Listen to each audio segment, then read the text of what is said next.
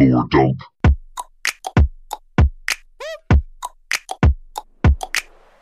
Hello and welcome to Lore Dump, the show where we take someone who hasn't experienced a game or game franchise and walk them through the full story. The reason why we're giggling is very simple, is because we just tried to do the intro a minute ago and all of us started giggling because we are all adult juiced. And we have just finished Kingdom Hearts Remind DLC. The most chaotic. Sorry. You are joined by Jason Neal. My name is Monty Zander. I'm joined by Neil. Hello. And Chase. Hi. We have just had, if you've not listened to it yet, I haven't listened to it back, but presumably the most chaotic episodes of Lore Dump history, with Kingdom Hearts Remind. Remind. Pardon. Please, God. Recolon mind. We're about to cover Melody of Memory. Chase will explain all about that in a moment. I would just like to announce here, the rest of the episode will all be done in song form. So if we can all start warming up, that would be great. Me. Well, we know from previous episodes, Chase, you have a beautiful singing voice. Thank you. Thank you. I try. Oh, lovely. I know. So a couple of things on this. Number one is just a very quick 1-2 sentence tops recap. So Kingdom Hearts 3 Remind DLC is Sora's a ghost and he time travels back. he's been a ghost. He goes through all the specific hearts and then at the end realizes he didn't have to do that. It's And then he meets up with Kairi and he reunites all the crystals that Kairi turned into. Kairi didn't die. A crystal. She turned into several crystals. And then she turns to a crystal, and then because of the power of hearts and friendship, he is in space. And then he reunites all of the locks. And then basically what happens is we finish Kingdom Hearts 3. All we need to know is that Sora goes back in time to the last third of Kingdom Hearts 3. He jumps through people as a ghost. He saves Kairi. Kairi's brought to life, and as a result, Sora gets transported. Zora. He's very focused on. During the interim between these episodes, I showed them the Yo-Zora fight, as well as that full ending. I'm trying to simplify it. Got it on the brain. He jumps into the final world. Kairi's brought back to life, and Sora gets banished to somewhere else where there is an anime boy who is called Yo-Zora, and he's like, "Your name's not Sora," to the real Sora. And Yo-Zora says, "I'm not supposed to. I don't normally look like this. And I'm not Why are supposed to be you here." saying that you're Sora? And we I don't am know why. Sora. I've been sent here to save someone called Sora, so I'm going to fight you to the death." And then they're on the rooftop in Quadratum. The sort of Tokyo stand-in, and then the canon ending is that Sora beats Yo-Zora, and Yo-Zora says, "Oh, I guess my powers aren't needed yet," and disappears and wakes up in a car in Final Fantasy or something. Along with Nomura's dreams of Final Fantasy Versus 13 ever. Which we learned about last episode. reality. It was very sad. But very quickly, what we're going to be covering this Lore Dump is we're going to be covering Melody of Memory first of all, but it's almost 3 parts to this. Number 1 is Melody of Memory. Number 2 is we're going to discuss some fan theories because we'll officially then be caught up. We have just watched, in the break between Remind and this, we've watched the Kingdom Hearts 4 trailer and the Missing Link trailer, so we have as much information as you guys as soon as Melody of Memory is over. And then after we've done Melody of Memory fan theories, we're then going to answer some fan Q&As. So first of all, thank you so much for the questions, legitimately, that I asked for 24 hours ago, and somehow we have a whole bunch already to start working through, which is amazing. Second to that is I just want to say thank you so much to those of you that bought the merch, because we didn't mention that last we episode. legends. Yeah, Absolutely. absolutely. We're gonna match. It's gonna be really cute. It is going to be, we're going to match, it's going to look great. Absolutely blown away by that thing. Expand the cult. And we expand the cult. Snort the Nort t-shirts coming soon. And with that out of the way, Chase, Melody of Memory, what is this? Welcome, my dear friends, my beautiful viewers, to currently the most recent game in our beloved Kingdom Hearts timeline. Fully caught up. We've reached the end. Can't believe it. I know. Now, granted, I do put an asterisk on that because we do know Kingdom Hearts 4 has been announced in the interim between us doing Kingdom Hearts 3 and this most recent slate of episodes. We do know Kingdom Hearts 4 as well as Missing Link. Technically, this isn't the end of the timeline, but it is of the released game. So this is, to be honest, not a lot of new information comes out of this game. There are bits, and there are very important bits that come out, but largely Melody of Memory serves as a recap of the series up to this point. it takes place during, if you remember from Remind's finale, we've said that for the last year, people have been searching for Sora and clues as to where Sora has gone because they don't believe he's dead. Kairi specifically she's essentially put herself forward as a test subject for the researchers at Ansem's lab in the castle, saying, I think that, the memories in my hearts might have some clues. Let's dive into my heart and see. And so that's what this game is this is the year in which she goes through, in her memories, the events of the entire series up to this point, recapping our whole story. Kairi does a lore dump. The entire game is Kairi doing a lore dump. This all sounds okay, but it doesn't sound musical enough for me. Well, yeah, Neil's hinting towards it. What is the gameplay, Chase? It's a rhythm game. Yeah. And it's actually like a pretty decent rhythm game. I have beaten it, and there are some challenging bits of it. I really enjoy it. Usually it's somewhat of a, for those who have played other Square Enix rhythm games, they all tend to be kind of character runs along a path, and on that path are your rhythm button prompts. So this is usually, you'll be in a group of 3. Of course, you start out with our classic Sora, Donald, Goofy, walking along the 3 paths, and then, Don't know how Kairi has a memory of that. They might have to jump, they might have to attack, they might have to block, they might have to magic. All those attacks as they walk along their path, and all of the rhythm bits, it's heartless enemies.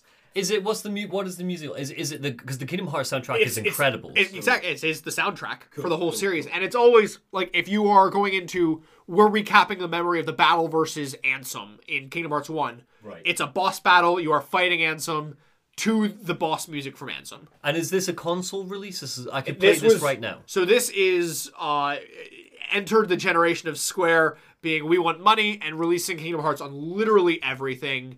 It is on all consoles, Switch, PC, probably your smart fridge. You can play Melody Memory wherever you want. Right. I'm sure there will be a phone release at some point. Awesome. Okay. Let's go. I've got on the screen here the artwork for Melody of Memory. This isn't important, but I like minor artistic details. Is there anything cool / weird about this art to you guys? Riku and Mickey are together. Boyfriends are confirming my theory. There's 3 Soras, whereas there's only 1 of every other character. I don't know if that's important. That's what I'm getting at. Can you see what's... Oh, it's Sora from Kingdom Hearts 1, Kingdom Hearts 2, and Kingdom Hearts 3. And then specifically, it's 3 rows of characters. All the Kingdom Hearts 1 characters in a row, all the Kingdom Hearts 2 characters in a row, then all the Kingdom Hearts 3 quote-unquote, because technically Birth by Sleep was between. Yeah. It's our 3 phases. That's pretty neat. Yeah, as you go further down the dive into Kairi's heart, we're getting deeper into the lore. As always, the hand-drawn art style of the characters is absolutely stunning. It's one of the best bits. For 50 years at this point, Square's hand-drawn art will always be immaculate. I will be honest, I am skipping over the entire recap. If you want the recap, listen to our entire, 30-ish plus hour now. This is part 13. Unlucky number 13. Oh my god. It's the darknesses. This wasn't planned, but I love it. It's the unfinished Nomura project. Oh my god. But no, so I will be kind of skipping over the bulk majority of the game. Totally fine. Up until kind of where we get important new details, which is essentially after the conclusion of her recap of Kingdom Hearts 3. Therefore, you might be wondering, dear listener, why this episode is as long as it is, when in reality, Chase has, 3 pages of notes? 4 pages of notes? Yeah, not much. But that's why we're adding the fan theories into this, as well as the Q&A, because... padding, but also because this is the furthest into Kingdom Hearts we are getting, so we want to discuss where we're at, what the situation is, before whatever the hell happens next happens. Right, let's get through this musical crap. I want to answer some questions. What are questions? So, Kairi awakens to find herself in the final world. Okay. Also rocking some dope bling. Look at... Oh, I think I do remember that. I love her Kingdom Hearts 3 outfit. I'm obsessed with it. I'm obsessed with most Square Enix fashion. Square Enix is always the most fashion-forward with their character designs, but hers especially is my favorite. Anyway, she looks down at herself in the water, but suddenly she gets a horrible headache. And you two, we know what a horrible headache means. A hangover. Well, in Kingdom Hearts. Oh, darkness. No. Well, that is what it's meant in Union Cross. Nope. It's always meant a lovely rush of flooding back memories. Oh, you're right. Yes. As we flash back to Kairi during her time as a child in Radiant Gardens, where we see her running away from the Heartless. She tries to get into the gates of the castle. Is this around the time she met Aqua? Presumably. Yeah. So she's trying to get away from these Heartless, running away, trying to get into the castle grounds, but is unable to. The gate's locked. She turns around as we see the apprentice Xehanort. Terranort. Reaching down for her. Well, apprentice Xehanort. But he's also Terranort. It's also Terranort, yes. Cool. Seemingly controlling the Heartless behind him, so, you know. At this point, he grabbed Kairi back in the day? He kidnaps Kairi! Oh, okay. Is this something then presumably Kairi's forgotten? Like repressed memory kind of stuff? Yeah, or else she'd look at Terranort on the battlefield and be like, it's him! God, yeah. We see Kairi later awaken in a dark room, with the apprentice Xehanort telling her how this world, along with everyone she loves, is going to be engulfed in darkness. Right. He tells her that if she is truly a Princess of Heart, her heart will resonate with a Keyblade wielder and lead Xehanort to that wielder's world. He's trying to find Keyblade wielders. But he tells her that is the only way for her to save this world. This is more than an experiment, it's hope. If they don't find Keyblade wielders, the worlds will fall to darkness. Sorry, Chase, when does this happen in the game? This is the opening of the gameplay. Well, so this is basically after all the gameplay is done. Right. All the gameplay is done. This is when we are now in like new content territory. Cool. So from a lore perspective, she has delved to the depths of her heart. So she's finding these repressed memories all the way in the depths of her heart. Okay. You know, she's come to the final world in her heart, which is, you know, the final depths of her heart kind of thing. Gotcha. So he tells her that he's sending her out as a Princess of Heart to find a Keyblade wielder, essentially, because that's going to be the only hope for saving this world from darkness. Little does he know that he's got a dope future Keyblade wielder right there. Literally. He tells her that there are countless worlds, and that fate will guide her ship through the Sea of Stars to where she's meant to be. He continues that if she arrives in a world that is neither light nor darkness, but somewhere on the other side, her task will be far from easy. If that happens, she must abandon her search. They failed. We zoom out from Kairi in her pod as it activates.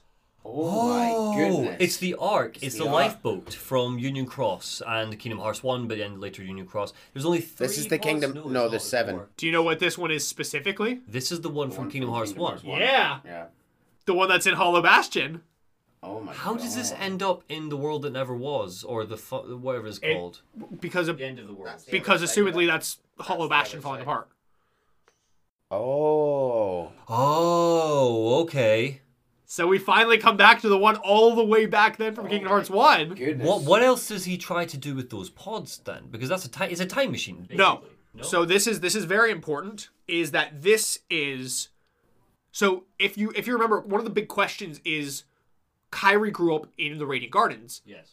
How did she get to Destiny Islands? With some people presuming that maybe they're in the same world. No, Xehanort sent her out in a lifeboat, and then through a combination of the powers of a Princess of Heart resonating with Keyblade wielder, combined with Aqua's spell that she would find the people who would protect her, she ended up landing with Sora and Riku. So presumably then, just so I understand this a bit more then, so the Kairi's lifeboat, the one that she's in the pod that she's in right now, presumably there's a version of that just like floating in the sea in Destiny Islands. It's far to see, they never found it, but there's one of those is in Destiny Islands. Wow, okay. Also, we can kind of assume, just based on it all, that this is a complete pod. Remember that the lifeboat in Union Cross was incomplete, hence why it wasn't able to ferry a body. Yes. Obviously, Kairi still has her body, so, I mean, it's a science lab. You know, they're all scientists. We can assume they just finished it. And presumably the way that Xehanort has been able to, because it looks identical, right? So the way that Xehanort has been able to design this, the way he's been able to figure out how it looks, how it works, is pure just because he has the old memories locked inside of him, right? And he's able to access bits of those. No? What old memories does he have locked inside of him? Oh, the memories from Union Cross. What memories from Union Cross? Oh god, yeah, He's not Right. Chantil. He carries no memories from Union Cross because we've undone the greatest twist of Union Cross. You're absolutely right. Sorry. Oh, no. I forget how much I hate Dark Road. There It's still coming back to me. is. There's Shouldn't reason. be. There's Really shouldn't be. there's reason why he knows this.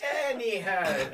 And this is actually something that we've known about since way back in, I think, Kingdom Hearts 2 or 3, where in Ansem Report number 11, we read that supposing there is a close relationship between the princesses and the Keyblade, it seems likely that they'll resonate with each other. I, that being Ansem, have chosen one special girl. I don't know if she possesses a power like that of the princesses, but there is a chance, and this is an experiment. She may lead me to the place where the one is holding the key.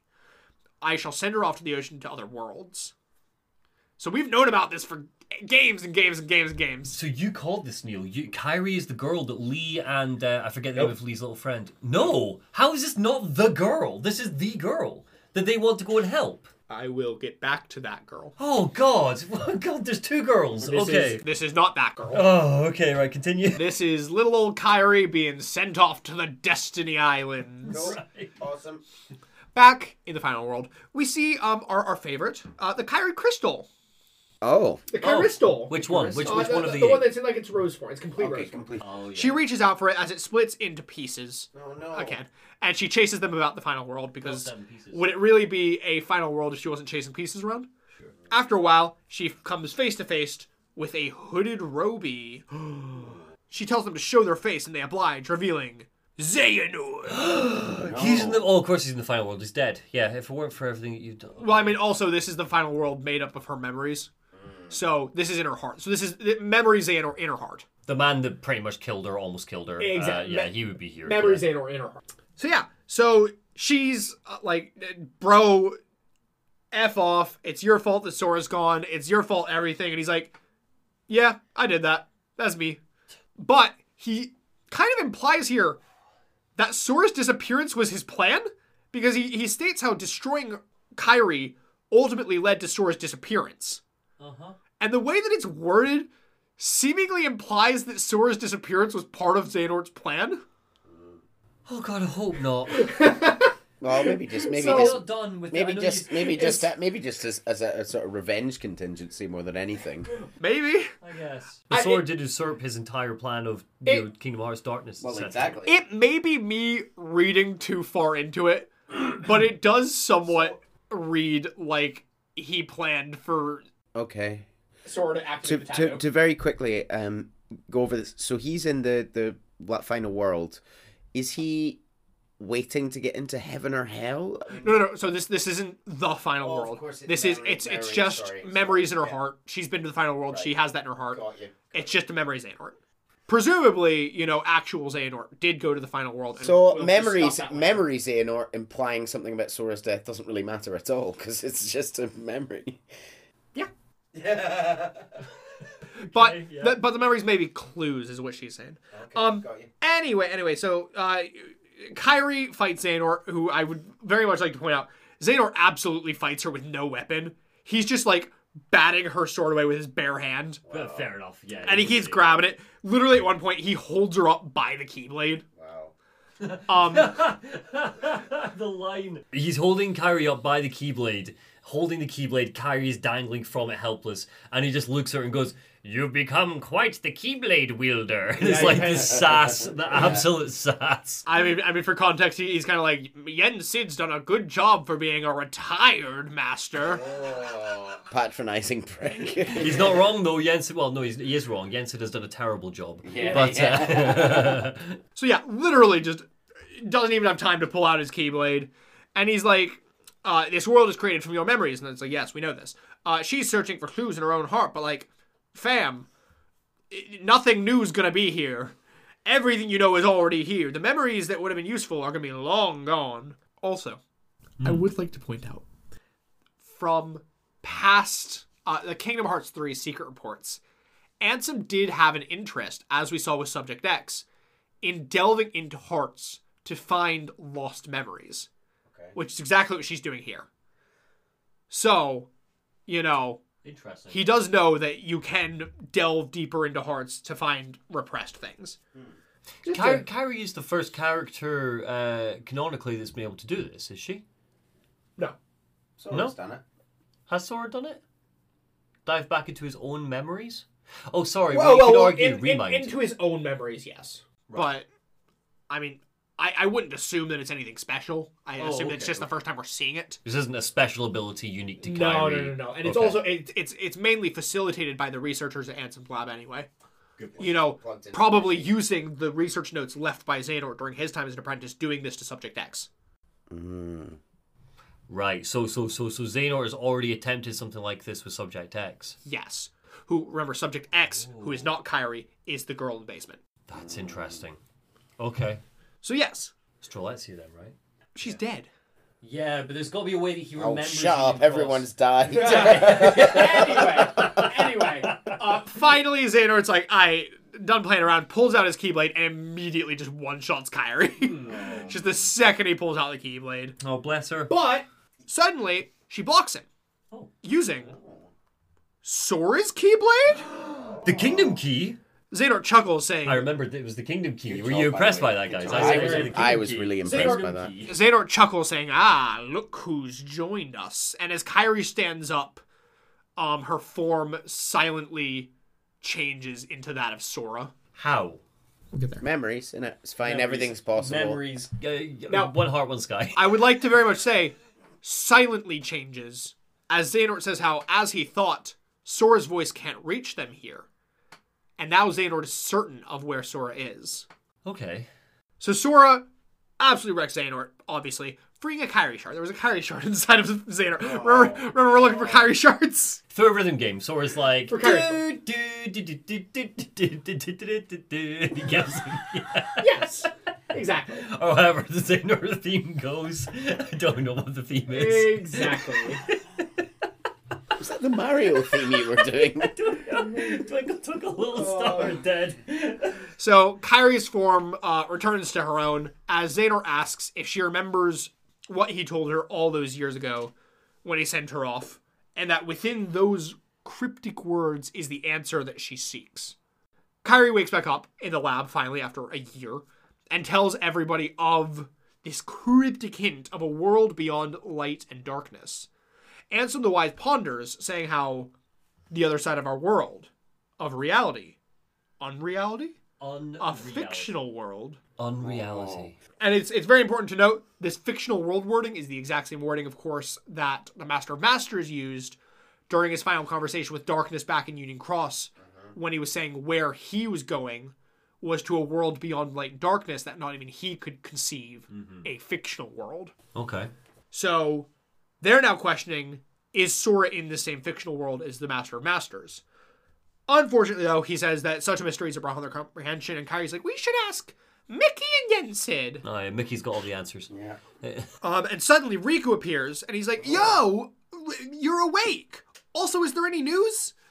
And presumably this is immediately after the final scene of Remind. Because he's like, I've just found out some news about Sora. And the fairy godmother is also there, so that she can connect the Kyrie and Riku pieces. She tells them that in order to find Sora, they need 3 keys. 3 keys. Why? They need Riku, specifically his dreams, from where they learn about the tall building city. Kyrie, specifically her memories, from which they learned about the world beyond light and darkness. But we're not gonna talk about the third one though, because first we're getting a recap from good old Ansem the Wise. No, we don't. Okay. Of the I realms. thought we were almost done. So the realms? as you remember, there's 3 realms. There's light, darkness, and there's between. But there's also the data realm, the hologram Yeah, realm, yeah, the dream realm. These are all places that you can travel. Where's the road to dawn again? These are all places that you can travel because they are on our side, which also includes, of course, the worlds of memory, data, and dreams. Okay. So those 6 places, our side. Those 6 places form these 3 places.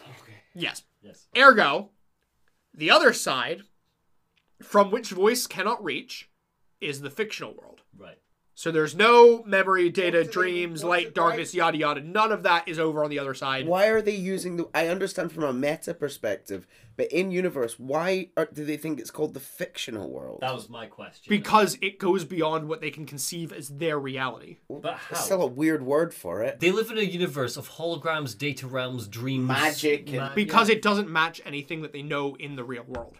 Because fictional it implies that somebody created it. Yeah, someone wrote it. It's So the wrong not term the for Master it. of Masters. Well, I understand from our perspective it might be, but I don't understand why, like, the fairy godmother and stuff would assume that it's a made-up story that's been written. It also, because I'm hoping that's not what you're building to, Chase, which is that the Master of Masters created this fictional world, because if that's the case, it is simply part of these other fictional worlds that the Master of Masters came up with. Well, no, because the other ones aren't fictional worlds. They're all reality. So this is all reality. This world Right. seemingly doesn't belong in their reality. So if it is unreality, they're just calling unreality fiction. Okay. Okay.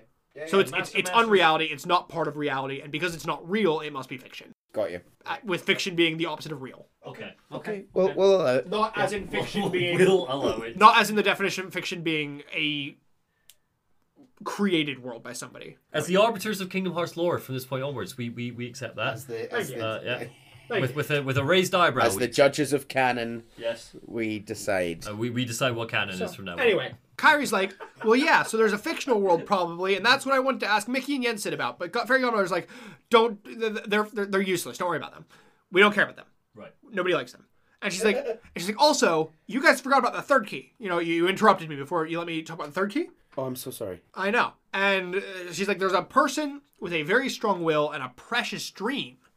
And Riku's like, who's that? And Fairy Godmother's like, I'll introduce you. I know him. Good pals. Great. All right. Besties. Who is it? She takes Kairi and Riku to the real final world. So they're wandering around. We can just go there now at any point, can we? Just purgatory, I guess.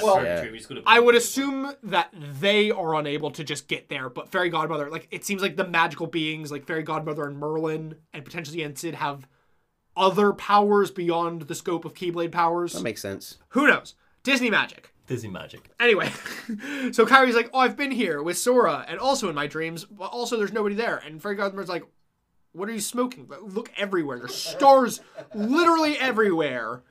Like, what do you mean there's nobody here? And Kairi's like, oh, okay, sure. And they wander around. Before Fairy Godmother stops one, who she refers to at, she kind of walks up and she's like, oh, we finally found you, dear.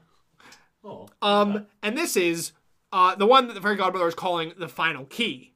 Kairi introduces herself, and at the start, the key is kind of surprised that she's able to retain her appearance in this world, saying how she met somebody who could do this.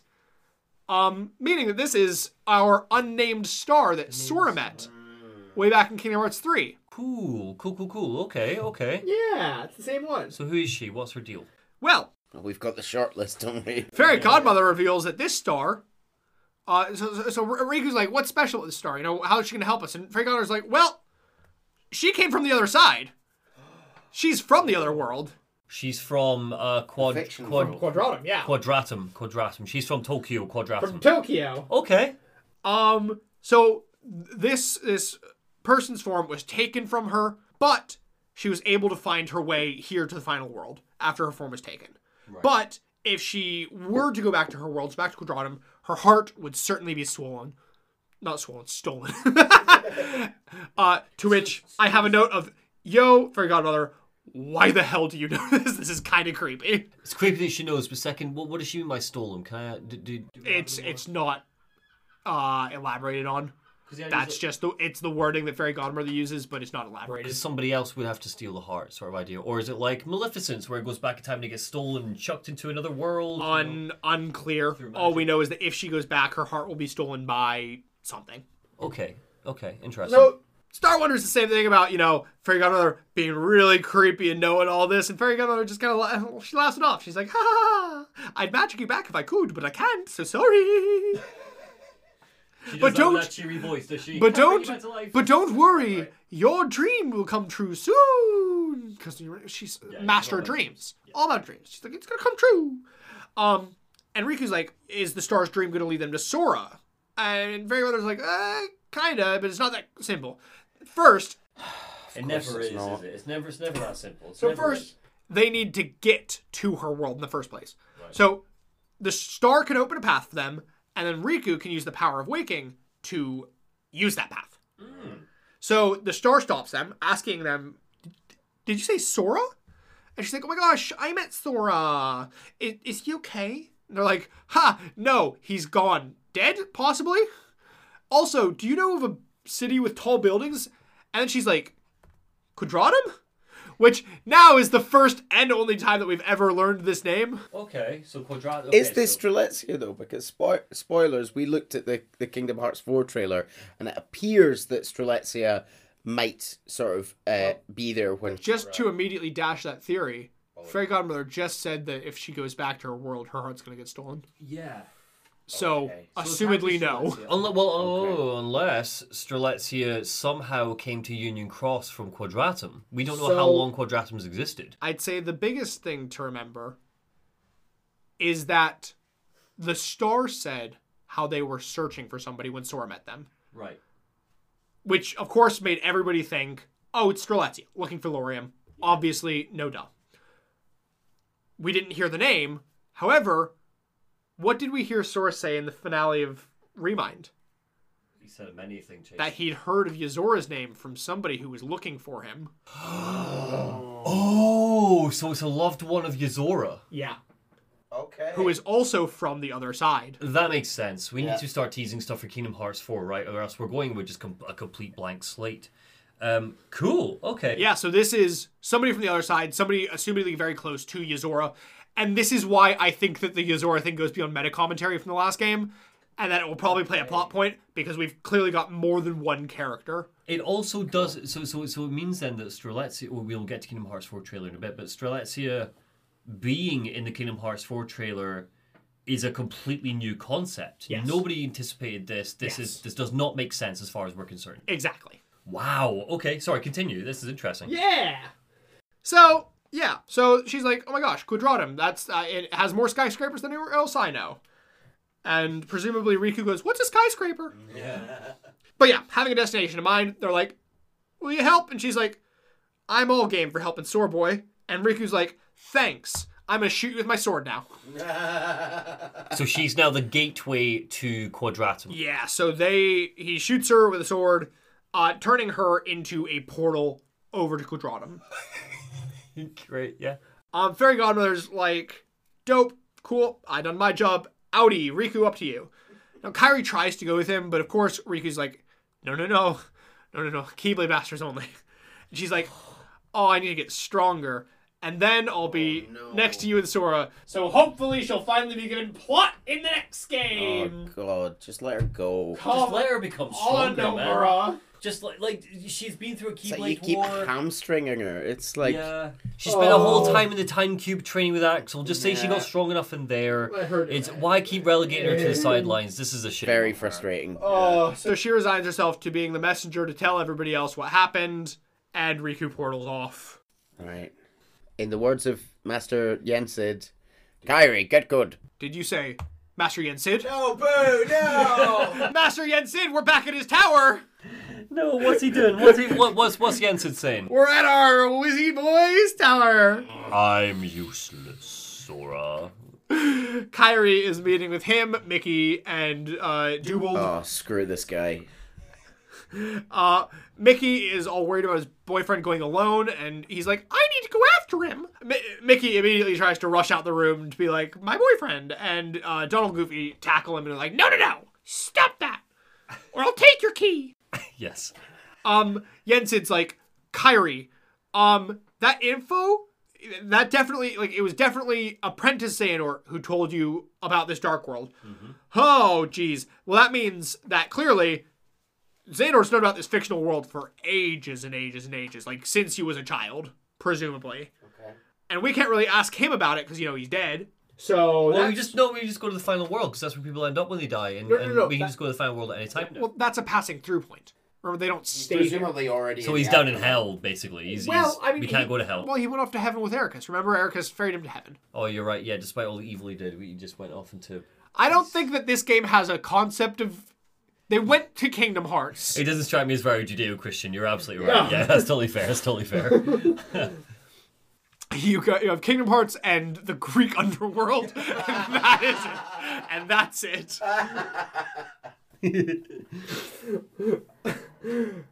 So Yensid's like, well, back when I was a Keyblade Master, it was known that the ancient masters had crossed over to another world, and this world is probably the one that Xehanort had looked deeply into. I'd like to point very specifically to the wording there. The ancient masters, plural, went to another world. Not just the master of masters. So the foretellers went to the... We'll talk about theories when we get to it. Sorry, continue, Chase. Yeah, that is the implication, yes, but we will come back to that. Yeah. He's like, gotta update everybody telling for Sora. Tell him, search is off. We found him. That sounds like peon work. Donald Goofy snapped to it. He then tells Kairi, we're gonna go to Hades! No, we said he's in Quadratum. We're gonna go to Hades! You already did that, though. He's in Quadratum! You already did that. So, you'll do anything to get them out of your Hercules don't know where he is! No, we know where he is! And someone just leaned in and went, shh, let them go, let them go, let them go. So yeah, you guys go tell everybody else, search is off, we found Sora. And then he's like, Kairi, resume training, and she's like, not with you, crusty old man. Oh. I'm training with Aqua now. And he's like, yeah. And he's like, oh, fine, gosh. Guess she's better than me then. Yeah, Aqua will be like, right, forget everything Yensid told you. Forget everything that crusty old bitch told you, I'm here. This is how you Keyblade Masters do it. We're starting over. So Yensid tasks Mickey with investigating the new world and how it relates to the ancient Keyblade Masters. Mickey's like, how? And Yensid tells him that he will begin in the world of Scala ad Caelum. Ooh. Finally confirming to us all that it is in fact not destroyed and you can still go there. Oh. Presumably it's just abandoned. So just very dusty. So that's my question. Yensid is sending Mickey to Scala ad Caelum to train. No. The only one training is Kairi with Aqua. Right. Mickey needs to go investigate this new world beyond light and darkness. And he's saying Scala, with its connection to the Ancient Masters, is probably the best place to start. Credits roll! Oh! Wow. Credits roll! What's the post-credit scene?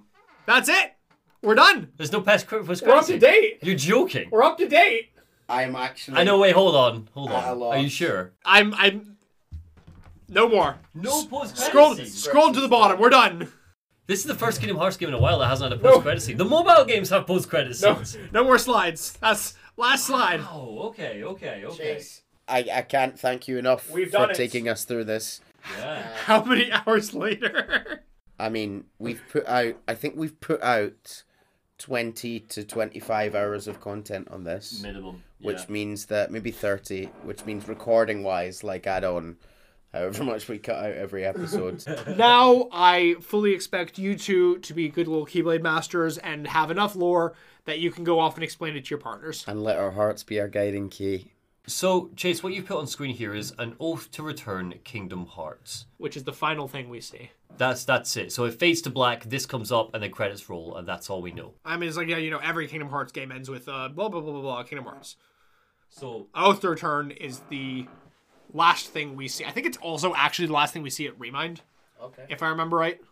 So whose oath is that, is my question. Presumably Sora's. It could be Nomura's, it could be Sora's, it could be...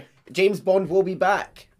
It could be Riku's, it could be the Master of Masters, it could be the Foretellers, it could be anybody's. Like, the next game is going to be all about attempted returns. We have finished Phase 1, this part of Phase 2. We answered all the mysteries and questions that we wanted to, and have a million more now. Oh, a million billion more plot threads, and we're gonna very shortly start talking about some of those fan theories, and like Monty said, answer some of the questions that some of the lovely viewers and listeners have sent in. Yeah, let's get on with it. So this is the part of the episode where we're going to start discussing just general theories. Chase might have some questions for us, but one of the things I want to do is I want to lead with some theories that we've had from you, brilliant people who have dropped some comments to us below and chucked in some of your own fan theories. We definitely will not be able to get through all of them. No. We are currently on a little bit of a tight time limit, so we're going to try and work through as many of these as we can. So I have a question here, Yes. gentlemen, which is a very, very, it's not really a question, it's more of a comment, which we've had from many people on the Dark Road video. God, I and know. we're not talking 2 or 3, we're talking easily about 10 or 20. People commenting Have we about, really? yeah, people seem to be very upset about the running joke that Neil and I have established and you've bought into, Chase, I know what this will be. around how the Disney worlds work. Have you got one of those comments to read out? I do actually, yeah. So Thank you for sending these in, honestly. 100%. As much as we're gonna, we're being teasing and silly, I just want to say a massive thank you to. So this comment is from the Hat Man. The Hat Man. First of all, thank you so much for sending in the comment. This is legitimately awesome. I never believed that we would get to a point where someone would actually, think about the things that we're saying enough to actually write down their thoughts on it. So thank you so much. You are not alone in thinking this, and it's why we're going to address it here. So the question reads this. It seems like a lot of their questions revolve around the rewinding of the VHS tapes, the world's resetting, despite the fact that I don't think that's ever been something that Kingdom Hearts has said happens. And at this point, I'm not sure if it's a joke or not. That being said, I still enjoyed both of these videos, and I'm excited for the Remind, Melody, and Memory videos. Well, Hatman, I really hope that these live up to your expectations. Absolutely. Listen, starting off, yes, Hatman. At no point is it explicitly stated that this is the case. It may have started as a running joke. It has become our headcanon. We've had a little chat about why we think it does make sense as opposed to some of the other explanations that other fans have sent in for what they think is actually happening. The one we tend to get most is time runs slower in the Disney worlds. Mm-hmm. There is some sort of time dilation, and the movies are playing out all one movie, Aladdin, whatever's happening, very, very slowly relative to our characters' experience in whatever world they might be in. We don't think that makes any more sense than the rewinding the world. 100%. So for full context, right, peek behind the curtain, but Neil and I went out for a pint last night, separate from Chase. And we fucking rude. Wow. Sorry, yeah, you were working. Where's my invite? And we over the course of 2 full pints of adult juice, we ranted at each other trying to figure out how the time dilation works. Just trying to imagine everybody else in this pub just like walking past. Yeah, 100%. You did. And what I would like to say is number one. So the time dilation is stupid. It is. I'm sorry. I know it is canon. I understand that it is established very clearly that as far as the rules work is that the Disney worlds work slower. That is stupid. Why? It is for many reasons. We could go on for the next 2 hours, but very quickly. Number one, we could use an obvious example. Chase, how long is there in the Kingdom Hearts universe between Dark Road and the beginning of Kingdom Hearts 1, give or take? I know you don't. Roughly 70-ish to 80-ish years. Okay. It's 78 total years if you want the exact, but we'll get to that later. I love the fact you have the number. Let me run that down then to 50 just so we can all follow along. Okay. All right, let's say for argument's sake it's 50 years. So, Aladdin Agrabah opens in the Dark Road and you have Jafar and he's like, oh my goodness, I've just learned about the Cave of Wonders. There's a magic lamp. I need the magic lamp. I'm going to take over the Sultan, which is the beginning of Aladdin. Jafar's like, I'm going to get the lamp and take over Agrabah. Look at me go. Here's my scheme. And then about a week passes in Aladdin time, give or take, if you're following the film. And then he goes to Aladdin. He's like, Aladdin, you're my diamond in the rough. And you're going to go into the Cave of Wonders. Look at you go. There you go, right? In Kingdom Hearts universe, that is 50 years. Yeah. That's 50 years. What's your point? Because then we get into real dangerous territory of how the timeline works, because it becomes a bit of a disaster when you reach Kingdom Hearts 1, which is, Kingdom Hearts 1 is Sora goes to Aladdin, Aladdin goes in the Cave of Wonders, Sora helps Aladdin in the Cave of Wonders. How do we know it's a week? And the flip side of Well, because it's a week by movie standards. How do we know that? Well, we just know that it takes Jafar about a week to figure out, here's my plan and here's Aladdin.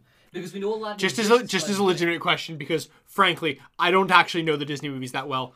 Well, let's look at Beast's Castle then. Well, that's the we'll real come back issue. to it because Oh my god, Man's Castle. Man's Castle is a That's disaster. a slightly different issue. Yeah. if we look at, because that's less about, that is about the time dilation, but more about the order of events. The order of events. But yeah. if we stay on the time dilation thing for a minute, if we are to take the assumption that a Disney World is running at a slower time relatively, Yes. and while you are in that Disney World, the world you came from, or whatever you want to call it, the real world, is moving much quicker relatively. Sora spending a few hours in a Disney World, which encapsulates, in some cases, most of a movie's plot or half of a movie's plot, months should have passed by the time he comes back out. He should come back out and things should be, Sora, where have you been? It's been a year. So a perfect example is Kingdom Hearts 2, right? Sora goes to what is Hollow Bastion becomes a little hub town. It becomes New Traverse Town in Kingdom Hearts 2, right? Sora leaves the Hollow Bastion, where the the Final Fantasy characters like Sora, the Heartless are at the gate. We need you to go and solve the Disney Worlds and come back to help us out. We're trying to rebuild Hollow Bastion. Sora should leave Hollow Bastion, go to any Disney World, name it Mulan. He goes to Mulan, comes back to Hollow Bastion, and Hollow Bastion should be like a utopia by the time he gets back, because years have passed if he's jumping in and jumping back out of Disney Worlds that are slowed down time. You cannot wave that away with your magic. I hate Dark Road. Can you gather that I hate Dark Road? Second to that is Beast Castle, which is literally just a movie that is out of order because Chase. So mad about the Disney World still. Kingdom Hearts 1.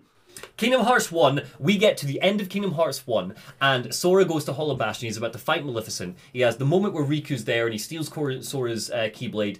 Beast is there. Beast is there because he believes. No, this is a Beast that, within the logic of the movie, is just before the end of the movie, presumably, because it's a Beast that's realised he loves her, and he's going to go and fight for her and win her back. So it's towards the end of the movie. Yeah. That's that Beast.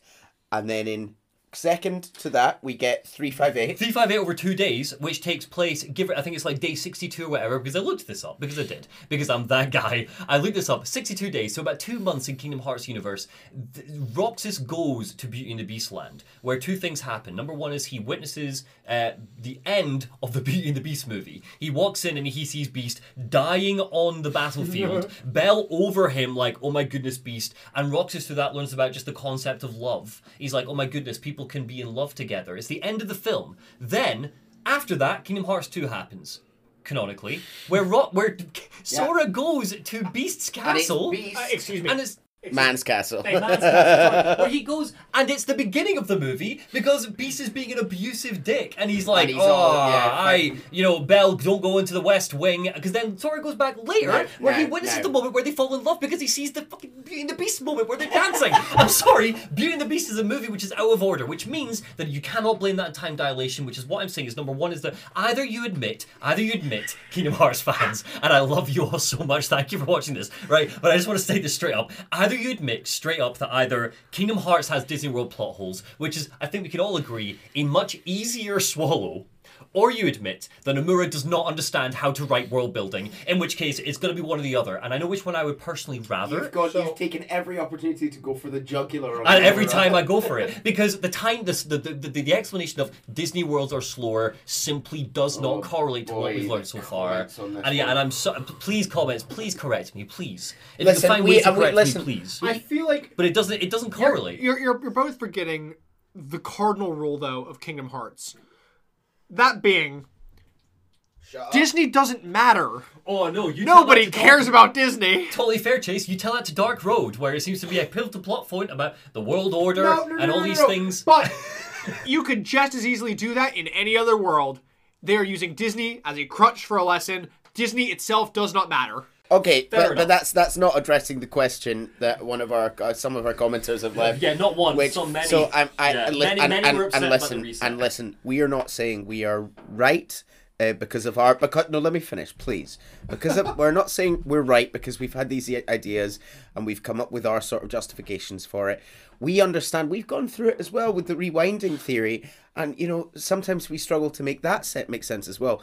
But what we can announce on this podcast today is that the rewinding VHS tapes is canon. It is actually canon. The rat is in his robe. Yeah, in his castle. I'm really sorry. It's canon. I'm so sorry. Guys, look, when it comes down to it, and I am really, really sorry about this for those of you who have commented about it, but I'm sorry to reveal this to you, but we actually played the special edition of Union Cross, the Chontil edition, where Chontil sits down, and the Master You know sits- Chontil, canonically Axel's great-great-great-grandfather. and Master sits him down and goes, Chontil, let me explain to you how the Disney worlds work. Mickey's sitting there. There's a mouse in a castle far away. He's got a VHS. We know we don't have that much justification for this. It's just something we came up with early on. It is a that running joke. is now headcanon for us, and unless we get anything stating otherwise in the games outright, I don't see that changing. Because the time dilation does not undo the concept that the VHS tapes reset. That's all I'm saying. Is that you can have the stupid time dilation that makes no sense, and also the concept that VHS tapes reset. Both of them can exist canonically at the same time. You know, you can have an Agrabah that apparently spans 1,000,000 years, but at the end of those 1,000,000 years, it still resets, and we're going to continue with that until our dying days. Anyway, Chase, I have a second fan theory for you. Please, God, yes. So we actually have some serious fan theories. Thank you. Again, thank you so much for these. This is a question from Kevin Valentin. Hi, Kevin. Which is, so this is my question. He actually has two questions. Question number one is, so this is my question. If Xehanort is not the player character, which is a stupid twist, then why does he have memories of the past? He doesn't, is what we've clarified. So he, to be very clear, he doesn't have memories of the past. It's clarified in the very end of Dark Road, in the final scene, that all of these dreams of people from the past were never dreams. It was him connecting to the heart of our beloved Chontil, who was his caretaker on the beach, who Chontil, of course, has those memories of the past. So it was taught to him. Xehanort wasn't going by teaching. Xehanort was connecting a la Sora to the heart of Chontil, and via that link, kind of seeing the memories of Chontil's past. Okay. But because he was only seeing them as dreams and not realizing he was making a heart connection, then he was assuming them to be his. I'm not sure, just before we continue, I'm not sure we clarified in this episode, but if you watch the last couple of episodes, you'd know that Chontil is the name of the created player character in Union Cross that we created. That is revealed in, of course, Dark Road to be the blue robe who raised Xehanort. Yes, he is canonically the great-great-grandfather of Axel, Ali, our favourite character. And second to that is he's also the star of the Union Cross Chontil edition, where Chontil gets sat down by the Master. Second to that is so I personally have a follow-up question to that, Chase, which is Chontil. But I thought Chontil dies at the Union Union Cross. Chontil does die. He gets absorbed into his Chirithy, or however that works. No, he doesn't. And then he gets reborn. No. So he doesn't get absorbed. His Chirithy tells him that he has a choice. Either Chirithy can, absorb, eat, whatever word you want to use, his heart to become a protective shell around him, turning him into, if the Chirithy does that, then he will become a Dream Eater spirit. Obviously, that's not what happens. So Chontil simply just lets himself pass on. So how does Chontil get out of the data world? We simply don't know. Because all hearts return to Kingdom Hearts. So It doesn't matter where you are, all hearts will return to Kingdom Hearts. So my question is, do you, Chase, think that the blue-robed figure looks like Chontil? Or does he look like someone else with Chontil? Well, he'll probably look. He might look like a generic character. I think he will look like whatever you want him to look like, because he's a player character. So you can make him look like Chontil again. And I think that's part of the meta commentary of a game we will get into soon. Well, that's my question. Missing Link, then, because this is where we're going to discuss it. What do you think the situation is with Missing Link? What do you think the plot's going to be? Missing Link is... Honestly, I'm not 100% positive what the plot is. What I do know for certain is that Brain will be there, there's going to be a Roby, and there will be a player character. Now, what we can imply from discussions had in other games is that your player character in this game is going to be the same player character from Union Cross, so it will be Chontil. Kind of just implied by their dialogue at the end about how they grew up in a second life, and they show kind of the images of Scala during the time of Brain, who we know Brain is here at this time. And Brain is Lucio at this time, presumably. Some people in the comments actually clarified this for me, and actually... Not sure whether I don't think it's confirmed anywhere, but I actually really like the theory, so I will absolutely shout it out. Is that, keep in mind, the Ark can't send a body. Correct, yes. So, a running theory goes that Luxu simply removed his heart, allowed for put Simply Brain's heart in the Ark, and then sent Brain forward as just a heart minus the body, leaving that empty husk to get in the past for Luxu to then inhabit.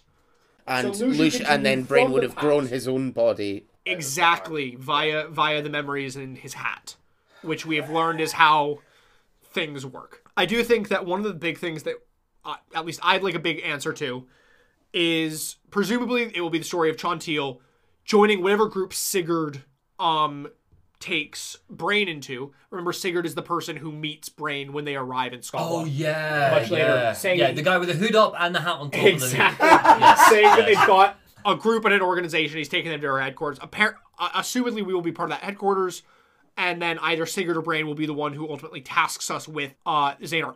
Assumedly, we will learn more during this time of the Chosen, the Child of Prophecy, which we kind of very lightly got introduced to, and I think that by all grasps we can say is definitely Sora, given the description. But I assume that we'll learn more about where that appears in the context of the Book of Prophecies, why he knows about the Book of Prophecies. I mean, other than the fact that assumedly Ephemer's copy still exists somewhere in Scala, which is also actually a question of when Mickey goes to Scala, will there be a Book of Prophecies lying around there? Is that still there in the current time? Oh yeah. Because we've got to get the Book of Prophecies into Sora's timeline, surely, right? Modern day, present day, because it's a big deal. So we should get it. Ephemer had one. There's a bunch of artifacts just kind of hanging around. Like obviously we know that by the time that a bunch of stuff. by the time that Master Xehanort's there, No Name is there. We do see a robed Roby, a hooded Roby, in the trailer for Missing Link that we can assume is Luxu, because I don't know who else it would be. We assume it's Luxu. Probably not in Brain's body. Assumedly there's, a gap during which, Ephemer had kids, built Scala, all that. So we'll maybe see who is the body between Brain and Bragi. Do we still not know why Scala and Kylam is totally deserted? So we don't know, but it is said during Dark Road that kind of, or it's implied that Master Odin is like the last master, and that this group of students are his students, and they're kind of like, what's remaining? They talk about how the other islands are all deserted, and because we never see anybody on their island, we can assume that they're kind of the only ones left in Scotland. They're the last bastion of Keyblade wielders here. And the graveyard is massive, so we just assume that Yeah. Keyblade wielders have been set off in droves and killed. exactly as just by darkness. And obviously, Odin retires. Now, again, Odin retires. We've never heard Odin dies. I mean, very well might I still think be about. it's one of these things. He said fired. I think he said retired. I think definitely fired. Well, I mean, but who would fire him? He's clearly the head of the school. God. This is the problem, right? Because if we get into Kingdom Hearts 4 and you've got Yensid and Odin. Oh, I'll lose it. Look, actually, I think I hate Odin more than I hate Yensid, because the concept with Odin is Yes. that Odin has actively made a choice to sit out of Kingdom Hearts 1 right through to 3. Well, Jens You know, said he's that. like, I'm not involved. Yeah, but Yensid showed up in the end. He's the worst, but at least he showed up and did something. Odin did. He did a nothing. Moses. He did Yeah, a he Moses, and did. he helped for a moment. He did a Odin T-pose. has refused to get involved whatsoever. Not even pass some advice on. Not even rock up and go, Xehanort, I know that guy. He was my apprentice. He was a little bit weird. Maybe this is the way to beat him. Maybe think about Ericus and his friendships in the past. And here's the story of, none of that happened. No. Sack Odin, as always. Reminder of the Sack Odin. I have a theory. I'm just going to theory? throw my theory. I'm just going to throw my theory out. Chuck it out. Which is do you think that the worlds, the Disney worlds, right, or whatever you want to call them, for Kingdom Hearts 4, and presumably you've got much more info than I do. We know that we see Endor, we see a Star Wars world. Not explicitly confirmed. Not but explicitly. Assumedly, it is Endor. Yes. Assumedly it is Endor. So we're going to get some Star Wars. We're presumably going to get maybe a little bit of Final Fantasy stuff. It would make sense maybe if we get like a glimpse into 14, with it being the massive MMO that it is. I think we're probably going to get a lot more Final Fantasy in this one. I'd love to see... Now, one of the things, and it's potentially a bit meta, that I'd love to see from Disney Worlds, I was saying this to Neil off camera a while ago, is Disney Worlds, but it's all of the live-action remakes. I had this in mind earlier. I would hate this and love this. I think. Yeah, see, I've got very mixed feelings. I've also got, like, 7 Remake, it's a different Cloud. Is it, are the canonicities... Yeah. There was this clashing canonicity since obviously the plot in 7 Remake is different. So if we get a 7 Remake world, is that the same Cloud? Is this a Cloud from Unreality? This is my theory. Yeah, we've already met original Pinocchio, for example, but we've had in game. We've not met this horror. We've not met Tom Hanks. Oh, sorry, just to rewind for a second there. Go back to the Disney World time dilation problem. There's a space whale. Space whale is a Disney World. So the space whale has time dilation that travels from planet to planet. It's not a whale. It's a monster that looks like a whale. Sorry, Monstro has time dilation happening inside Monstro, but is traveling from planet to planet because it's flying through space. I've just thought about something. Time dilation makes everything more complicated. I've just thought about something. Yes. That actually potentially breaks your time dilation theory, specifically with Man's Castle. Go on. Remember how we say that the worlds kind of reset after they were destroyed? Mm-hmm. What happens during Kingdom Hearts 1? Beast leaves and goes to Hollow Bastion. And what happened to his world? It was taken over by Heartless. It was destroyed. Destroyed?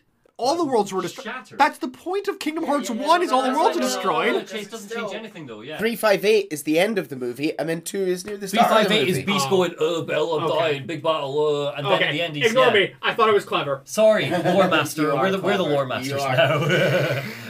We're not. We're definitely not. So second theory thing, and then we're moving on to fan questions, is I want to talk a little bit about Quadratum. My theory is that things we know about Quadratum. Number one is that we know all the weird Yozora stuff, but I'm not going to cling to any of that right now because that's far too convoluted and far too confusing for now for me. Second is we know that the Master of Masters wants to go there. What do we know about it? It's free from light and darkness. We know that it is it's a fictional world. These are the two constants we know. These are the things that we know for sure. Master of Masters believes it's a free from light and darkness and it's fictional. So what if it is a video game world? I'm not kidding, in the sense of like Wreck-It Ralph style, as in it's not inside an arcade machine, but it's like that's how we're getting away with Star Wars because of Star Wars games. We'll get some Marvel superheroes because of Marvel superhero games. It's not Disney worlds like we understand them with real living, breathing people. They're all artificial digital people. They're inside the Square Enix mainframe, Are you trying to imply that it's a data world? Yes, because it's not. How do you know it's because they explicitly say during Melody of Memory that data worlds are part of our side. And that this world is on the other side. Right. How do you know it's not data worlds within that other side, though? Because that's immediately... convoluted, Chase. Well, no, but it's immediately reaching. It's immediately reaching. It is. And there's no point to that reaching. But how is there no light and darkness in this world? Because it's not part of the reality. So Kingdom Hearts can't reach this world then. If no light equals no Kingdom Hearts. So if you die, your heart doesn't go to Kingdom Hearts, which means that the people in Quadratum, this is the important bit, the people in Quadratum don't have hearts, is the presumption. If you die, Yozora, well maybe Yozora seems to be a bit of a misnomer, right? He's whatever. But random woman on the street gets stabbed with a keyblade, she does not have a heart to be released. Does Sora, this is my question, does Sora lose his heart when he goes to Quadratum? Assumedly not. But he loses his power. But also, we can't necessarily say that they don't have hearts, but we do know that there isn't a Kingdom Hearts. Right. So potentially hearts work differently. Maybe they're like disgusting fleshy organs that pump blood. I would imagine that they do have hearts because in the trailer we watched, there's a what do you call it? A dark side. A dark side comes through to scoop them all up. This is the difficult part, right? How the hell is there a dark side / heartless in Quadratum if there's no light or darkness? Because no darkness equals no heartless. So how does that The world didn't have any light or darkness. Until Sora came. But until... What's trapped inside the Master of Masters who has escaped to this dark world? To this other world? Nothing. One of the 13 primordial darknesses. Oh, he's sorry, I forgot. He's a container, along with, assumedly now we're basing off Melody of Memories, also the other 5 foretellers. So presumably, 6 of the primordial darknesses are all children's world, along with people who are of a world of light and dark, who assumedly have their own light and dark, also alongside Sora, Strelitzia, people who are all coming from this... So potentially they came to this world thinking, it doesn't have any light and dark, but they've brought it with them. God, it's so... I'm hoping that the darkness aspect takes a back seat for Phase 2, I think. And I know it won't because we've just learned about the 13 primordial darknesses, but it was so much more interesting when it's just the Master of Masters and the Foretellers and their Book of Prophecies, and these people are just unstable individuals with a plan and a goal, and we need to take them down somehow. That's so much more interesting than 13 primordial darknesses that are shifting smoke monsters. I really hope that is not. I hope that takes a back seat. I hope it's a B plot so that there's Heartless. So there's monsters running around. I hope it's not the Master of Masters goes, I changed my mind, actually. In the end, it's all been a plan to summon the 13 primordial darknesses. I've been containing him so that he shows up at the end, and I actually like the darknesses. I've been carrying him to the end of the world. I mean, taking him to Quadratum, it's all been a lie. I think I think something that we talked about was, or maybe we didn't, maybe I made it up. We talked about the 13 darknesses, and I think there was maybe a slight disappointment in sort of moving from the 13, Organization 13, real Organization 13, 16, however many there are. And we're sort of moving on to, okay, that's being replaced almost with 13 just primordial dark clouds. And I think the character design probably does, and it might be phenomenal. And I am quite interested by the idea of where are they and what are they doing. We don't really know yet. That is exciting. But I think in terms of, you sort of almost just think of them as dark henchmen because of the way they're designed. It's a bit like they're just darknesses, right? Okay, there's not yet a sort of character in my mind to attach any motivation to. Part of their whole goal is to regain form. Sure. Well, so, there you go, assumingly, we will see. Oh, like I say, I'm sure it will be more interesting than that. Kevin also asks us a question, which is a question that's been echoed by a lot of people, which is, it comes back to the mysterious girl, and you say you have theories on this. So Kevin Valentin asks, on an unrelated note, if the theory is that Skuld is the girl in the mansion, presumably he means castle, how is Xehanort descended from her on his mum's side, at least? Is Xehanort descended from Skuld? Is that because we think Ephemera and Skuld? Two things. One, I will get back to, yes, the running theory currently is that Subject X is Skuld. She is not. Okay. She's not the only one. There's a second one, but we'll get back to that in a second. Huh. Going to the why do we know that Xehanort isn't descended? Because Nomura said it in press releases. Oh, he's just been straight up about it. Because it's the person they're specifically referring to is Xehanort during the end of Dark Road refers to his mother, the woman we see with dark hair like Skuld's. He's like, the girl Skuld reminds me of her. She's not Skuld, she just looks like Skuld. The one female character that had a connection with Ephemera in Union Cross. Nomura has explicitly said in kind of press releases and interviews that is not Skuld. We've not seen Skuld yet. What is the evidence for Skuld being the mysterious girl? So, one, the other running candidates were Strelitzia. Obviously not her anymore. Yeah. We know where she is. And also, I'd like to bring you back to the secret reports from Kingdom Hearts 3 that described her. So, the first one, called Recollections, talks about Subject X, saying that they awaken and they don't know they are. They're in a cell in a researcher's lab, remembering nothing more than 4 friends and a key. In that lab, they're called X and spend their free time with 2 boys, which I believe you had another question about. It's Lee and his pal. Yeah, who's the pal that Lee and Isa? It's potentially Skuld. I will get to another one in a second. Okay. One day they were taken and freed by a man with an eye patch. I wonder who that is. Mm-hmm. Obviously, Luxu. Oh, Luxu, yeah. And then they say, may their heart be their guiding key. Obviously that. In a later one, they talk about how the mysterious girl X is approximately 15 years old. Yeah. She was found one day in the central square with no memories. And the little she's able to say suggests that she left her world with friends, but all further attempts to probe her memory have ended in failures. She notes how she's similar to him when he arrived, and says that she's perfect to continue the experiments of the heart that Ansem abandoned. By traversing her heart, he hopes to gain her memories. There is more. Xehanort continues. So Xehanort then goes on to probe her memories via her heart, saying how he's not able to get much, but that their conversations evoke thoughts of a bygone world out of fairy tales. With it being incredibly possible that she arrived here not from another world, but from another time. It's Ava. That is the other theory. She's the only one missing from the Foretellers, but how does she get there as well? But also there's 4 other Union leaders, so it could be Skuld. Skuld and Ava both fit the brand. I think the big reason that people think it is Skuld over Ava is because she is the one of the 5 Union leaders who has not reappeared yet. Yeah, it's a very good point. Whereas Ava, potentially, assumedly, is over in Quadratum. Or dead. Do you think we're going to see the full gang, the full Union Cross gang, in Kingdom Hearts 4? Ephemer, Brain, Skuld. I don't think so, because I don't think that we'll, at least in...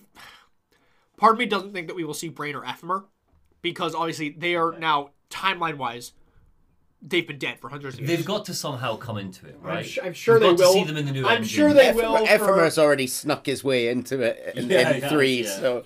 I'm sure they will, but as of right now, I don't personally think that they should, I suppose is better wording. Who do you, Chase, who do you personally, this is my last question for you, because I want to walk through some fan questions, some general fan questions. Who do you think the mysterious girl is? I think it's Skuld. And you think that the unnamed star is a random, not Strelitzia, it's a random new character we haven't met yet. Well, that's just been explicitly confirmed. Like, there's no more theories about the star, because that's just been. But you don't think it's Strelitzia reborn through time shenanigans or anything like that? Okay, cool. Who do you think the Master of Masters is? Say it. I don't think it's anybody. Who do you hope it is? I don't. I hope it's a new character. But you've hope it's the been Master joking Masters. that it's Sora this whole time. Oh, so my ship posty brain really wants him to pull back the hood. And it's like a grizzled 80-year-old Sora. I absolutely don't think it is. I absolutely don't think it is. I think there's zero evidence to support this. Right. But I do think it would be very funny. I agree with you, though. I think we don't always need to have, which is such a sort of motif through the season, throughout the seasons. God, jeez, it's such a motif, is like people aren't always who they seem to be, and more often than not, the mystery character is related to something in the past, or someone in the past. But I think, from my perspective, there's no reason why we've already had a fair bit of characterization for the Master of Masters. Why not have them be their own thing and their own... Like, I get where people are going with the Demyx theory, but I think that Demyx is a bit of a red herring. I'm sure that there will be some connection in some way, but I can't bring myself to think that Demyx is the Master of Masters. I've got 2 more future theories we need to talk about. Hit me with it, yeah. Luxord is one. Potentially, this one's very brief. People think that he is also from Quadratum, and that he is specifically the driver of Yozora's car. No. Really? Why do people think that? Because the driver from the trailer looks somewhat like Luxord. Is it just a bit like Luxord? Yeah, just a bit like Luxord. Okay, right. That's kind of all that is. I'm willing to ship it. It's fine. Now, works. the other one that is a bit more meaty. The other thing, this goes off things we've seen, things said in the games, things that Nomura has said in press conferences. I don't think that we've seen the last of Xehanort. Nomura has explicitly said that while it does explicitly draw a line under Xehanort's story, it doesn't necessarily draw a line under Xehanort as a character. Keep in mind in Dark Road how Xehanort was talking about how he would like to have 14 lives so that he could go out and see all the worlds there is to see. His whole thing is he wants more knowledge. He wanted 13 and then one more to go and travel and enjoy. And there is one specific little piece that I forgot to show you guys during Dark Road. A secret image that you can unlock. Oh. Of Xehanort. Just a piece of art. Of him in a raincoat. In what has been confirmed to be a park in Tokyo. Right. He's in Quadratum. Potentially. As a young man. Potentially. That is a beautiful piece of art, It is very nice. Look how daintily he's holding that umbrella. I love this photo. But potentially we will see Xehanort in Quadratum. This sounds like the sort of stuff that should have been set up in Dark Road. It sounds like this should have been set up in Dark Road. It was set up in Dark Road. It wasn't set up in Dark Road. He talked about how he wanted 14 lives. No, we're dealing with a bunch of Vikings and nonsense. He said, this is the interesting stuff. How did he end up in Quadratum? What's his deal? As usual, hate Dark. Well, because he wanted 14 lives, and now that he's dead, he can go to Quadratum for another life. We've already established that I hope rebirth is a thing. He is at best a cameo. An Ansem the Wise role. Yeah, I'm thinking that he will be a side character. I do think that he will reappear. But not the antagonist. Well, I don't think he's going to be an antagonist, and I don't think that he will be a main role. I think that he's going to take a side seat. I really hope, the more I think about it, and especially after experiencing Union Cross, I really hope that the foretellers are our big bads. Oh, Lu- I Lucio absolutely and think gang they are going our to be. big bads. I think that they are going to be. Not like an inconvenience. Not one game big bads. I want them to be Phase big 2. bads. Because Yeah, ultimately, I think that the big Child of bads. Prophecy needs to face off against the 13 Darknesses. And as we know, the only way that you can kill them is to destroy them in a form that they've taken. Mm-hmm. They are now contained in the Tellers. I think that the Or Tellers, the Master Masters, are going to become antagonists, force Sora to fight them, and ultimately destroy them. Do you know what I want to do? I want to hear from our fans, Monty. Is there a way I could hear from our fans a bit? Wait. We have fans. I was about to ask. What? Yes. I don't know if maybe fans is a kind of generous term. The people who endure us. Our cult. people who endure us and actually find the time to write comments on our silly show. Yes, absolutely. very appreciative. Legends. Legends, consistently just the best. As always, thank you so much for the comments. We're a little bit sardonic, and especially when we're chatting about the Disney worlds and Theories stuff, and theories and things. But we just want to clarify that we absolutely love these. Chase and Neil also read all of them. It's not just me, even though I'm the one that's hearting them. So yes, let's just jump into them. So Cardinal Crim asks, shag, marry, kill the Organization 13 members. It's honestly, it's not got a question mark, to be honest. I put that in. It's more of a It's full more stop. of a command. It's a command. So I we're want gonna to go around. clarify something here. Because we've got the Organization 13. We've also got the real Organization 13. That's which a is, very good question. and the thought came to me a second ago, which is not in Organization 13, but in the real Organization 13, there is Vanitas. You have the chance, Monty. Can we combine them into one big group? No. He's just said Organization Yeah, 13. okay, you can- They said Organization 13. Okay, I will. I'm gonna shag Marluxia Wow. because I think Marluxia is gonna woo me. That's Flowers and perfume and a good time. I think Marluxia is probably a gentle and considerate lover. dear God. And I think the hair is going to really add to the whole experience. I'm gonna shag Marluxia. I'm gonna marry, obviously, Axel Lee. There's going to be a lot of stability there. That's a bedrock, and the man never forgets anything. I think my birthdays are sorted, anniversaries are sorted for the foreseeable, and I think I'm going to kill Demix. Demix is fair. Yeah, I'm gonna kill. I know. You could say, why not kill Xemnas and save a lot of pain? No.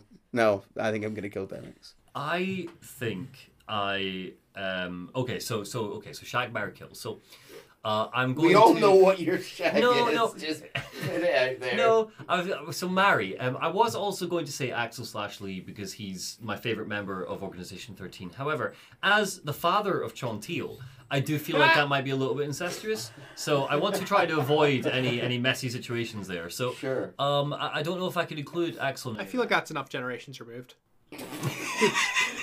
I'm going to marry Marluxia. Actually, I'm going to take your shag and turn it into my marry. Oh, okay. Interesting. Similar sort of idea. Always romanticizes me. You'll look after me. I think.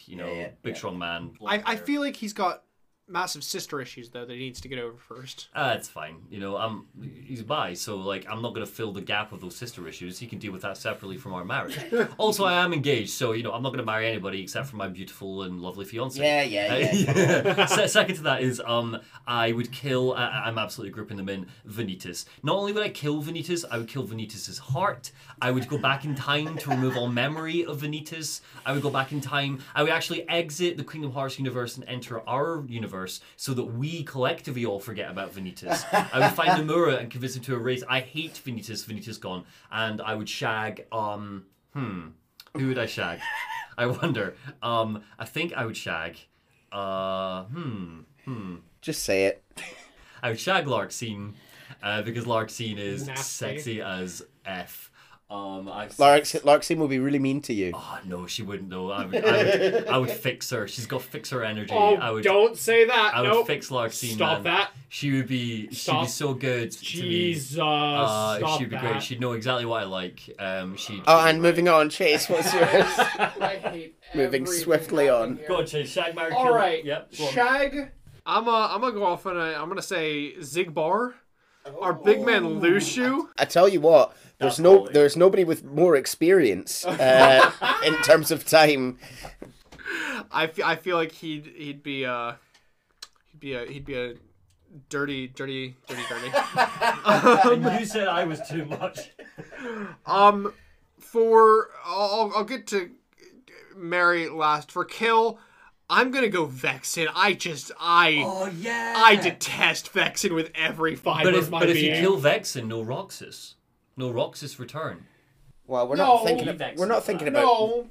I mean, okay, that's fine. I kill him after that. Oh, you just wait. Who's thinking about the real world implications. Here. Sure, okay. We're going by right now timeline.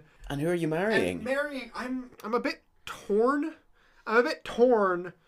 But see, I'll tell you, I'm torn between obviously our love, our mutual love, Axel, but actually also by Larxene. No, you're not like Larxene. As a Mary option.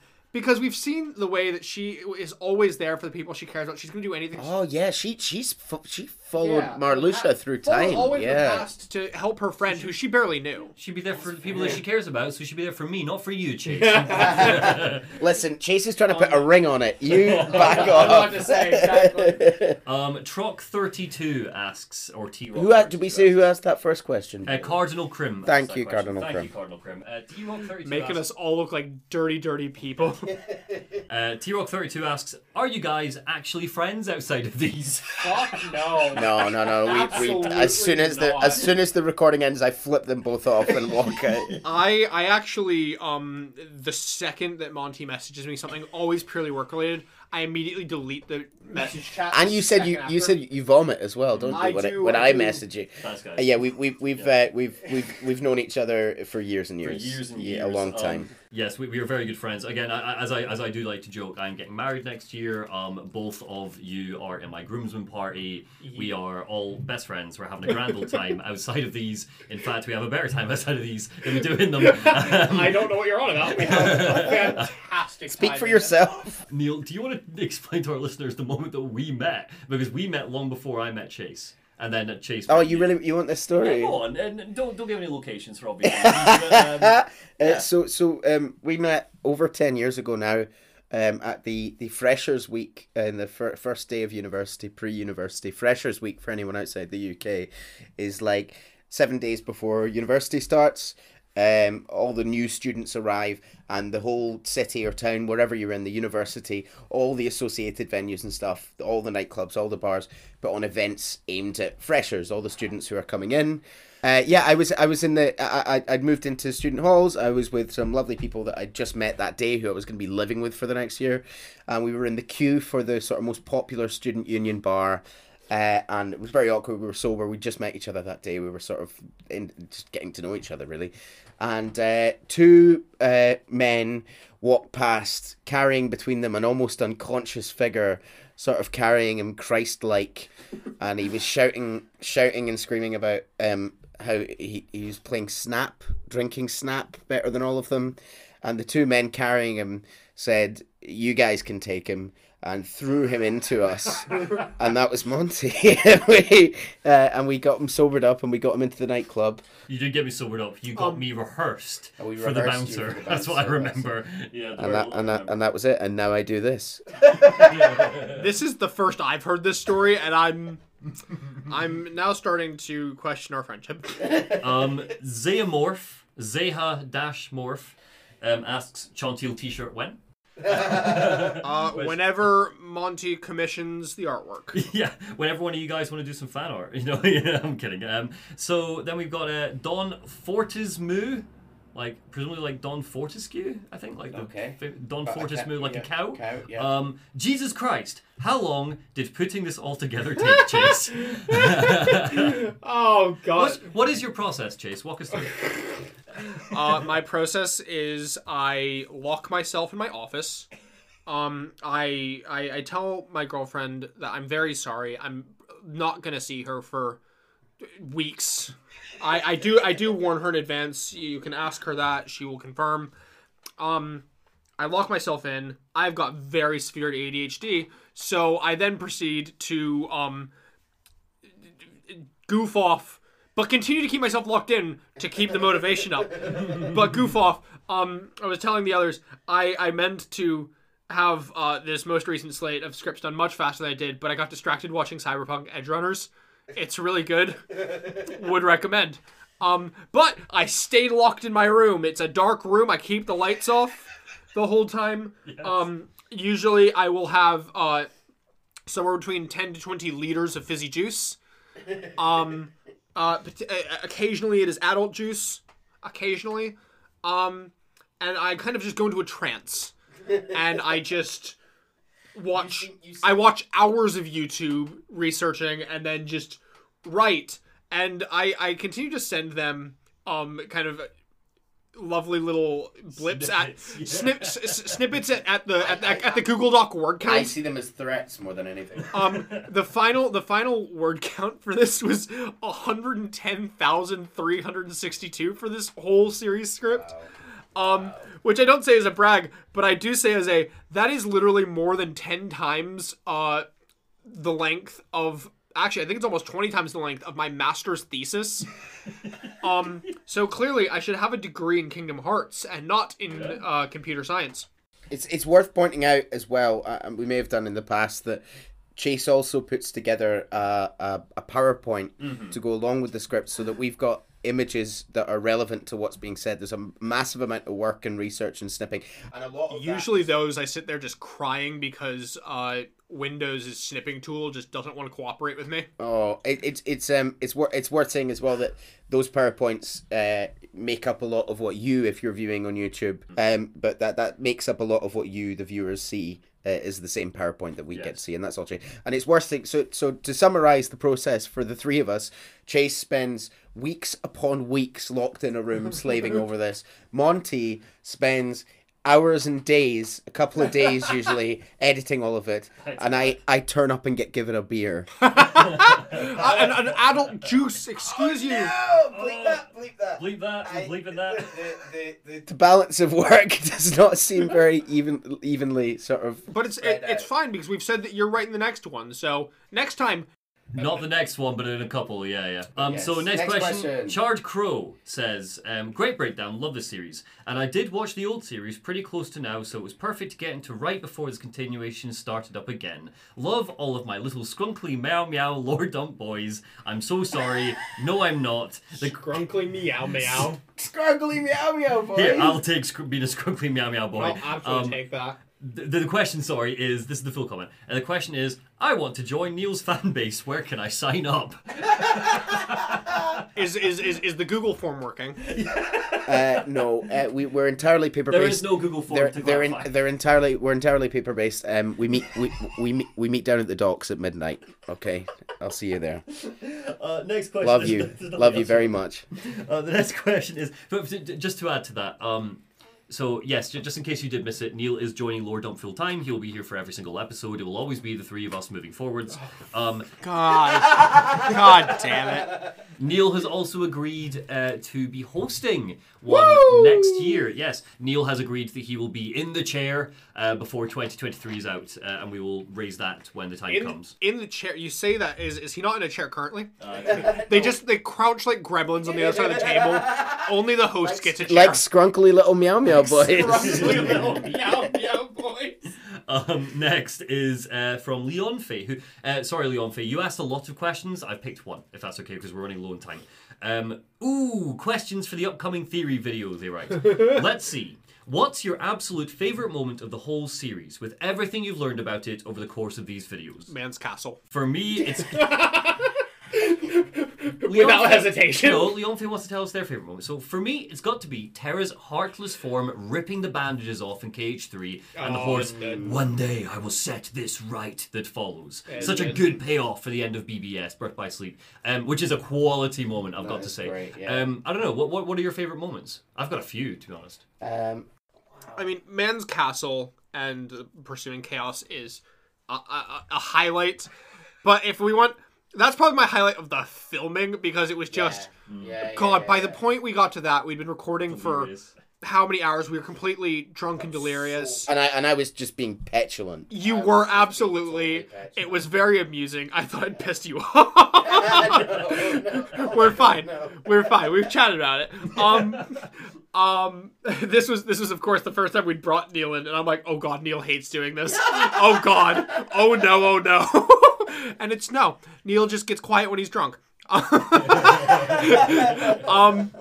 But if you want the favorite moment of the lore, honestly, it very well might be Mickey Mouse's stupid little walk. Or honestly, the entire last third of Really? the entire last third here. Of everything we've seen, that is your Roxas highlight. coming back to The life. entire last. I mean, there are so many moments. I have been very open to them that I cry very often while writing these scripts. Yeah. I get really choked up like watching the cutscenes. Yeah.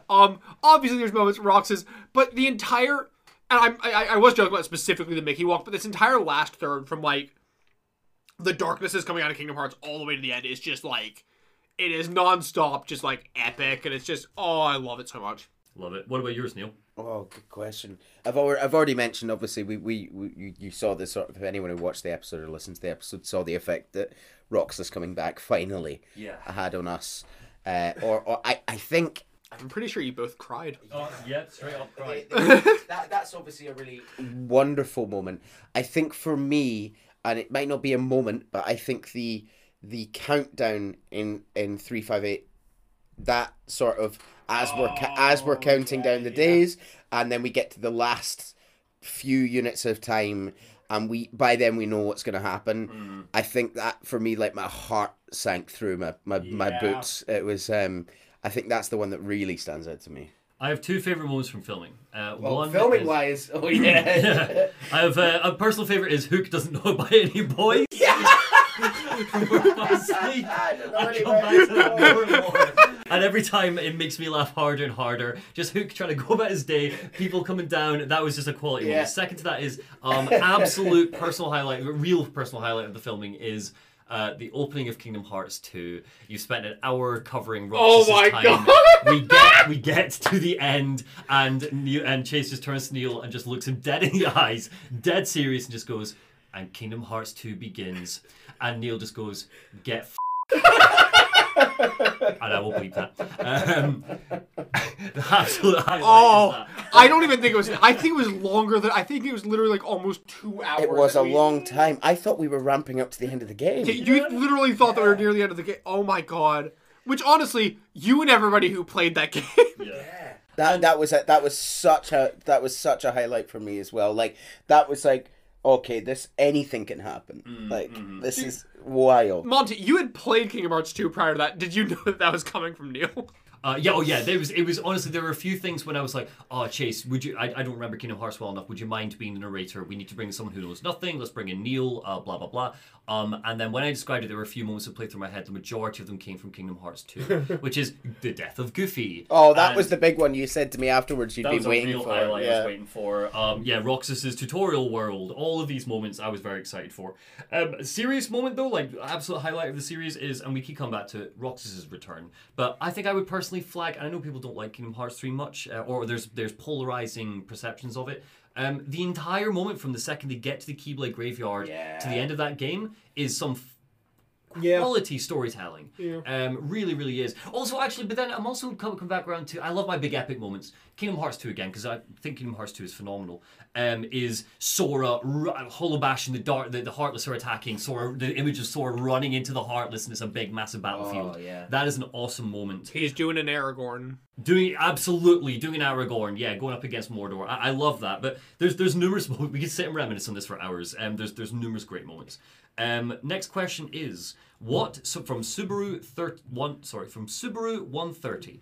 What are your thoughts on the new Light versus Darkness storyline? Do you think the Master of Masters' end goal of destroying the 13 Darknesses would be a good thing? Which is a good question, I think. I'm sorry, did Xehanort submit this? I think we covered in this episode our sort of trepidation of having like, oh, it's a new kind of darkness. Well, your trepidation. I like it. Well, yeah. But as I've said, I'm not negative about it. I'm just excited to see I'm anxious to see what it looks like, what that's gonna actually look like in terms of real term gameplay. I would love it, unironically love it, if we get to the end of Kingdom Hearts 4 and the 13 Darknesses are killed.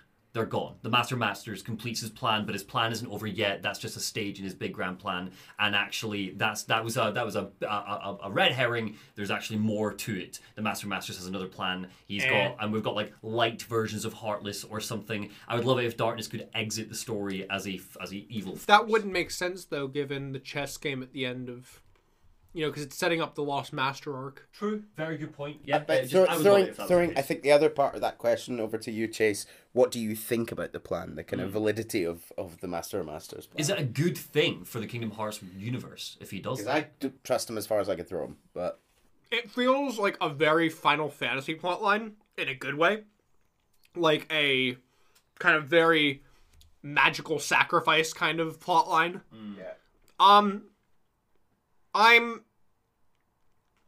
I share a bit of the trepidation just in that, as much as I love from a lore standpoint the concept of formless, undestroyable darkness, I do see the thing of it's a spooky cloud. Yeah, a spooky cloud is a bit difficult. Whilst it was very cool, very, very, very cool when it appeared in Union Cross, I feel like it continuing to appear, especially when you get things like in Dark Road where it was a spooky cloud, but it wasn't one. And it's like, oh, okay. Is everything going to be red herrings now? So I do think that we need to give them form, but then that kind of defeats the whole stakes of it being formless darkness. So It's tough. I've got trepidation. I'm very interested. I do have faith in Nomura and his team to, I'm not going to say pull off something that is logically satisfying, but pull off something that satisfies me as a maniacal lorehead. So I think it's safe to say that, well, I'll speak for myself, not for anyone else, that I'm much more interested, and of course they're going to be tied together because they're vessels in a way for the darkness, but I am much more interested in the Foretellers as villains right now. But see, even that's only 6 of them, so it's, or 7 including Lucius, so it's a question of, what's going to happen with the rest of them. Yeah, presumably just do the Kingdom Hearts 3 thing, some of your old pals will get brainwashed. It'll be the same, and that'll be really sad when that happens, because there's no coming back from that. Well, that's the biggest. You gotta kill him. I'm kind of hoping that it's not just another everybody's Norded, but this time it's darkness. Did it. Yeah. More questions. So from Nur Revel, he has 2 questions, or they have 2 questions. Question 1 for everyone. Yes. What concept for a Kingdom Hearts story would you want to get a game of in the future? For example, Kairi adventures as a Keyblade wielder, or Lucio traveling through the ages, or Axel, Roxas, and Shion beach party. Oh my god, I would adore a Kairi game, but as of right now, I don't think that they're giving her character enough agency to have a plot line. I think that if there could be one in phase 2, once they actually start writing her a character, please God Nomura, then that would be phenomenal, and I would love that. A Lucio game, kind of the big issue is that up until Xigbar, Lucio doesn't really do anything other than, his job of watching. So, whilst there's a lot I want to know about Lucio's past, I don't think a Lucio-centric game would interest me much. I'm trying to think. Mine is the Beach Party. I picked that. Beach Party's good, I'm not going to lie. Mine is a Union Cross console remake. Hands down, Yeah. not kidding, a full-blown, fully fleshed, fully funded, fully budgeted Union Cross console remake. Because now knowing the story, I would play the crap out of that as a structured game. I would like to have a game. It would be really great if we had a game that explored a bit more of Xehanort's backstory and a little bit more of how he ended up as the Xehanort we know. Almost the sort of dark road he'd have to walk down to become that way. That would be really good. I would like Dark Road Part 2, but we actually do the interesting part of it about his character. Maybe we'll learn a bit more about how the Disney worlds work. Maybe for I don't know. Maybe the world slow down when you're there. I don't think we want to delve into that anymore because we will be proven wrong. I want an entire backstory game for Master Odin. Actually, I joke about that, but I do kind of want a backstory game of like a young Yen Sid. Oh no, you As, don't. like, an active No, Keyblade you master. don't. Nobody else You wants think that. it's no. just for you, Chase. And it just looks like It just looks like Walt Disney. Well, off the back of that, Norev will have a second question for us, and it's mainly for you and me, Neil. Okay. Do you feel like after all this journey, you understand why Kingdom Hearts has, as a story/franchise resonates emotionally with people so much, and did the deep lore help that more or less? First part, 100%. Yeah. Like I sort of joke around, and we all do, about how convoluted and silly it is, and I think that's why a lot of people probably have a lot of warm feelings towards it. I know, Chase, you'd love the weird stuff. 100%. It's silly and it's over the top. It's a lot of what I love, which is stories about sort of friendship overcoming and love overcoming, overcoming darkness, Heart's Keyblades. No, I could totally see why people love it so much. The second part is the lore sort of lent more weight to that. I mean, it's difficult for me to separate them because having not really played the games and just having Chase's incredible job of going through it all, it's sort of tied into it for me. That's all my experience of it. So, yeah, I think so, because we when we get those little weird lore bits at the end of a game, we get the Ansem reports and things like that. It piques our interest for the next one, and we start talking. Monty and I would start talking to each other. Oh, remember that in the answer. I'm excited for the next one. It might add to just my own personal density, right? But having the lore delivered to me in a way where I can understand it, digest it, and question it, most importantly, where there's someone here with answers in front of him of some capacity, even if they're just theories, that helps a lot. So it's a murky one for me. I think the lore has added to it, but the delivery of the storytelling by the games is lacking. The delivery by Chase is amazing, but of course I would say that because you're one of my best friends. So anyway, moving on. Daniel Boyles has two questions. Question one is, after having all of the lore dumped, do you guys have any intention of playing/replaying the series or any future games?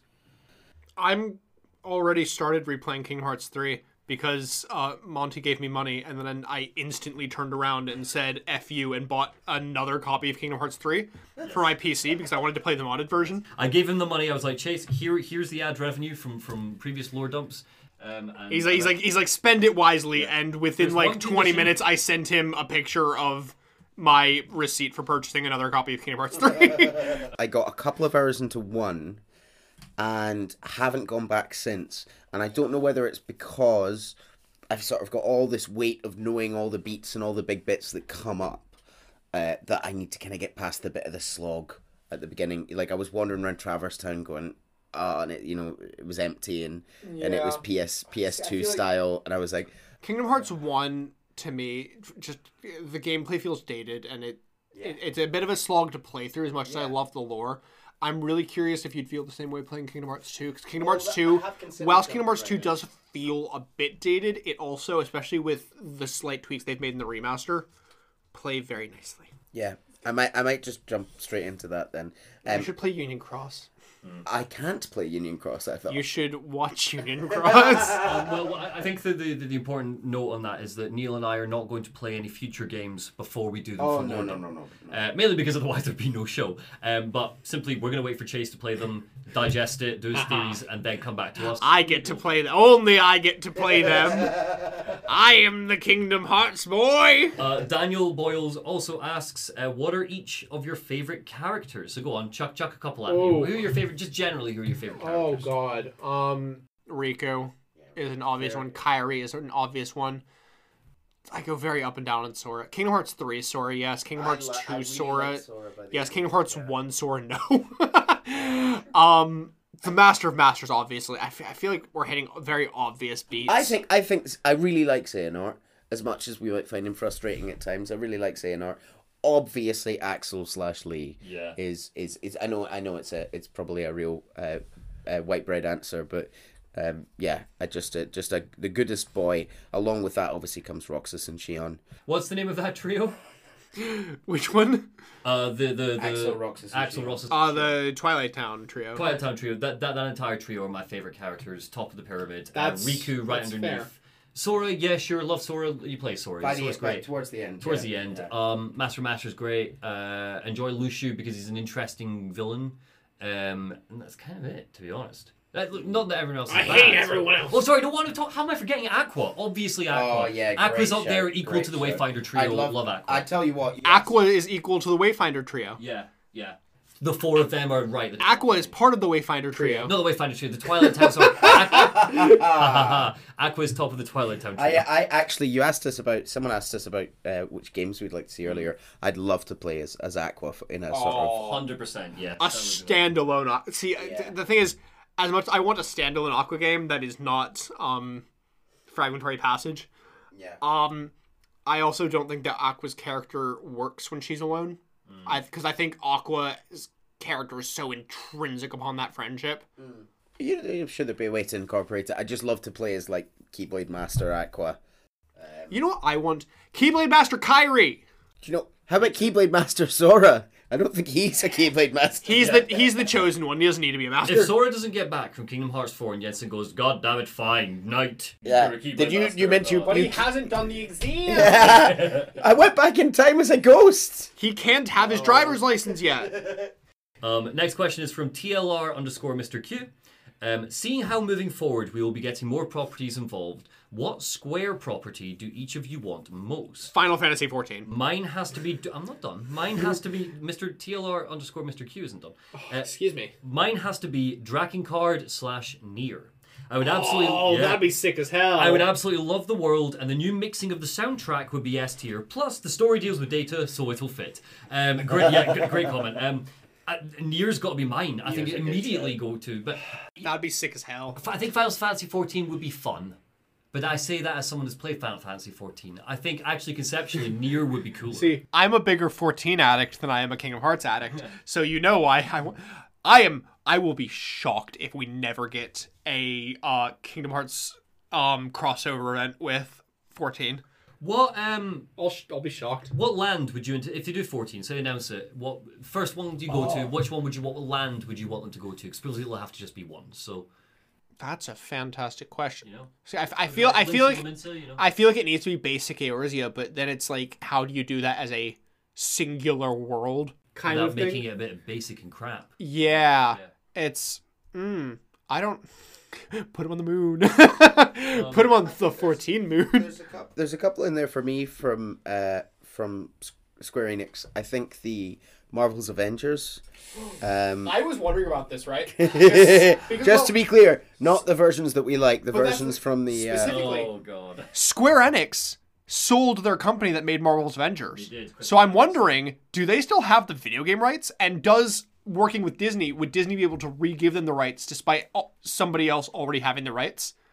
So I'm kind of curious. Well, I'd imagine Personally- there's a million clauses when you sign up to do something like that as a publisher. Personally, as somebody who's not a Marvel fan, I desperately do not want Marvel Worlds. I'm not fussed would about it. hate Marvel Worlds in my Kingdom Hearts game. I think not one. fussed about Just give me one. You know it's coming. Give us an Avengers 2012 War. Avengers. Like, if it needs to be anything, give me an Avengers world. Yeah. Like a basic Avengers v Loki. New York. Avengers 1, New yeah. They were in it yeah. for an hour max, so everyone can. Go I think I know they're not. It's not directly made by Square Enix, but I know Square Enix are the parent company of IO Interactive. So I think Hitman, and I'd like to have Agent 47 just shoot some people in the head, just straight up. Now that we're Xehanort doing a speech and he gets garroted or pushed into a pool of acid or had a Formula One car dropped on him.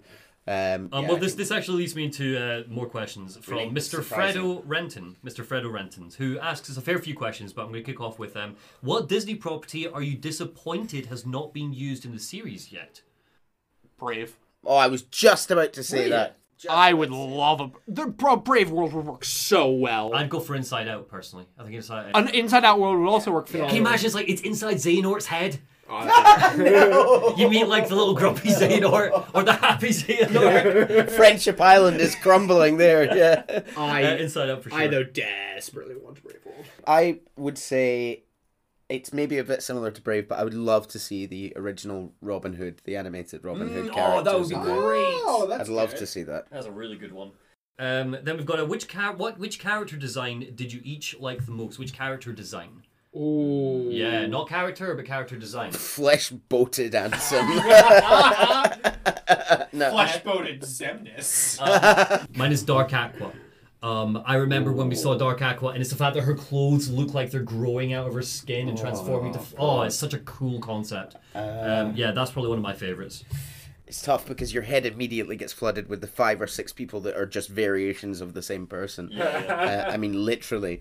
Sean Teal, what am I talking about? Sean Teal, they designed Sean Teal to have like teal hair, my favourite colour, and a Cruella de Vil jacket. Such a cool concept. I've already talked about this. Absolutely Kyrie, specifically in her KH3 outfit. I am obsessed with that outfit. I want that outfit. Good answer. Yeah. KH3 Kyrie. Fredo, I really hope that you don't mind me skipping over a few more of your questions, because we've got basically one last question, which is pretty much every second comment, and we are all very short on time. It is very late in the day, and we all need to get home. So, last question, and again, thank you so much for sending these in, which is pretty much from a whole bunch of you, which is, what series will you cover next? I refuse to write anything that isn't Kingdom Hearts. So you'll see me when Missing Link comes out. Chase Totally is taking a well-deserved break until well in terms of hosting until well into next year. Monty can pick up the first part of this because you're hosting for the next couple. Well, we're still trying to figure out our 2023 release date. But basically, guys. Don't expect, at the risk of disappointing everybody, don't expect to hear from Chase in 2023. He says no. I know that No, just to clarify, he will be here, just not hosting. Yes, he will be here for every episode. Just I'm getting kicked out of the podcast. Goodbye. The reality is that we are not, we do not want to, and we refuse to fall into a rhythm where, for example, Missing Link, which comes out in April, I believe, from the trailer we saw. If that releases, first off, that's a mobile game, and we're not doing a lore dump for the first chapter of that when there might be 8 chapters. We'll wait until that. There's a Missing Link movie that comes out in April. We're not going to make any promises for anything until we know for sure that things are done. Yeah.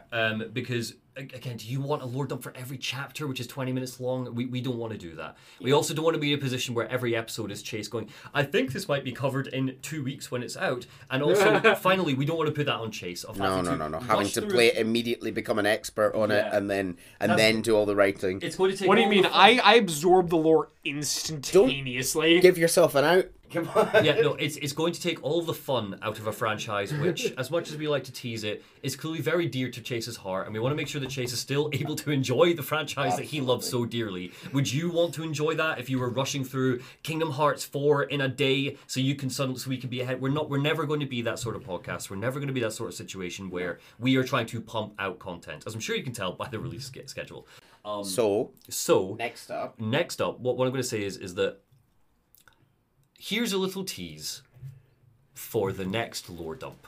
Played college ball, you know. At some cushy Ivy League school. Try University of Texas. Could have gone pro if I hadn't joined the Navy. I'm not one of those beltway pansies. I could break the president in two with my bare hands. So there you go. That's your tease. Really hope you enjoyed that. Neil, what was your favorite part of the clip? Chase, what was your favorite bit? I liked the part where what is this bit? I liked the part where we saw Lance Reddick meet his clones, and there was one that was really silly, and he was making a microwave burrito. So we hope that you're really excited for that. That is actually a requested game. So believe it or not, believe it or Wow. not. Oh my gosh. We're really looking forward to that. Now the plan is for 2023. We're not going to cover every single game or franchise that we're going to cover, but while Chase recovers, Neil and myself will be taking over, just like the good old days. What do you mean? I've never done it. Good point. Yeah, just like the good old days when it was just me and it was all under my control and I didn't have to rely on anything else. And I got to be the one who comes over, is handed an adult juice and a pizza, and then goes home. The plan is that before 2023 is over, we are going to cover the next game, the game that you just saw the clip of, which I'm sure the comments will go nuts with. Then we will cover three franchises in their entirety before the year is out, and then we will be covering Kingdom Hearts. And we want to get in a good rhythm of rhyme here where we're not doing 4 or 5 games in a weekend. We'd like to cover them after they're out, just a weekend to discuss Kingdom Hearts. Shockingly, we do have lives. Yes, we absolutely do. And Chase and Neil particularly have jobs, full-time jobs. So that's why we're not doing monthly releases. One of the other questions, and I don't have a particular person that read it out, but I do want to give a bit of clarification for, is we were asked simply, why do these take so long? It's a fair enough question. The honest answer is because we are chunking them up. You've heard Chase discuss today just how long it took for the Kingdom Hearts write-up. Never mind how long it takes to record these. It's worth me noting as well, if we wanted to, we could take, I don't know, look at Union Cross. It's a 4.5-hour video. We could chunk that up into 30-minute podcasts and release them monthly. Yeah, but nobody wants that. Nobody wants that. No, you don't want that. We don't want to do that. And if we did that, guys, we'd still be on Kingdom Hearts 2 right now, as far as your release schedule is concerned. Kingdom Hearts 2, episode 13. Yeah, nobody wants that. So simply, they'll come when they come, is my honest answer. And I hope that you're willing to be patient with that. Thank you for being patient with these. But we're hoping to release more lore dumps next year. Aye. We're just never going to be in a position, unless, I don't know, we all fall into doing this full time, which is, financially irresponsible and impossible right now. Merchandise is available in the link down below. We will never be able to get into a position where you're going to get one of these once a week. We're never going to promise that because we don't want to make promises we can't keep. What we will promise is that we'll keep going and we'll keep covering Kingdom Hearts and other things until Chase gets sick of it. Basically, we'll be 60 years old covering Kingdom Hearts 10. Until Nomura ruins it! But yes, and with that, I don't think I have much else to say, just other than thank you so much for listening. I hope you have a lovely rest of the year, because our next lore dump will be in January. Yeah. And thank you so much for the comments and the love and the shares. People sharing these on Reddit is incredible. And we'll see you next time. Remember, dear viewers, to let your hearts be your guiding keys. Bye. All the way to the subscribe button and the merch. Ha ha ha. Ha ha. I'm clever. See you later. Bye. Bye.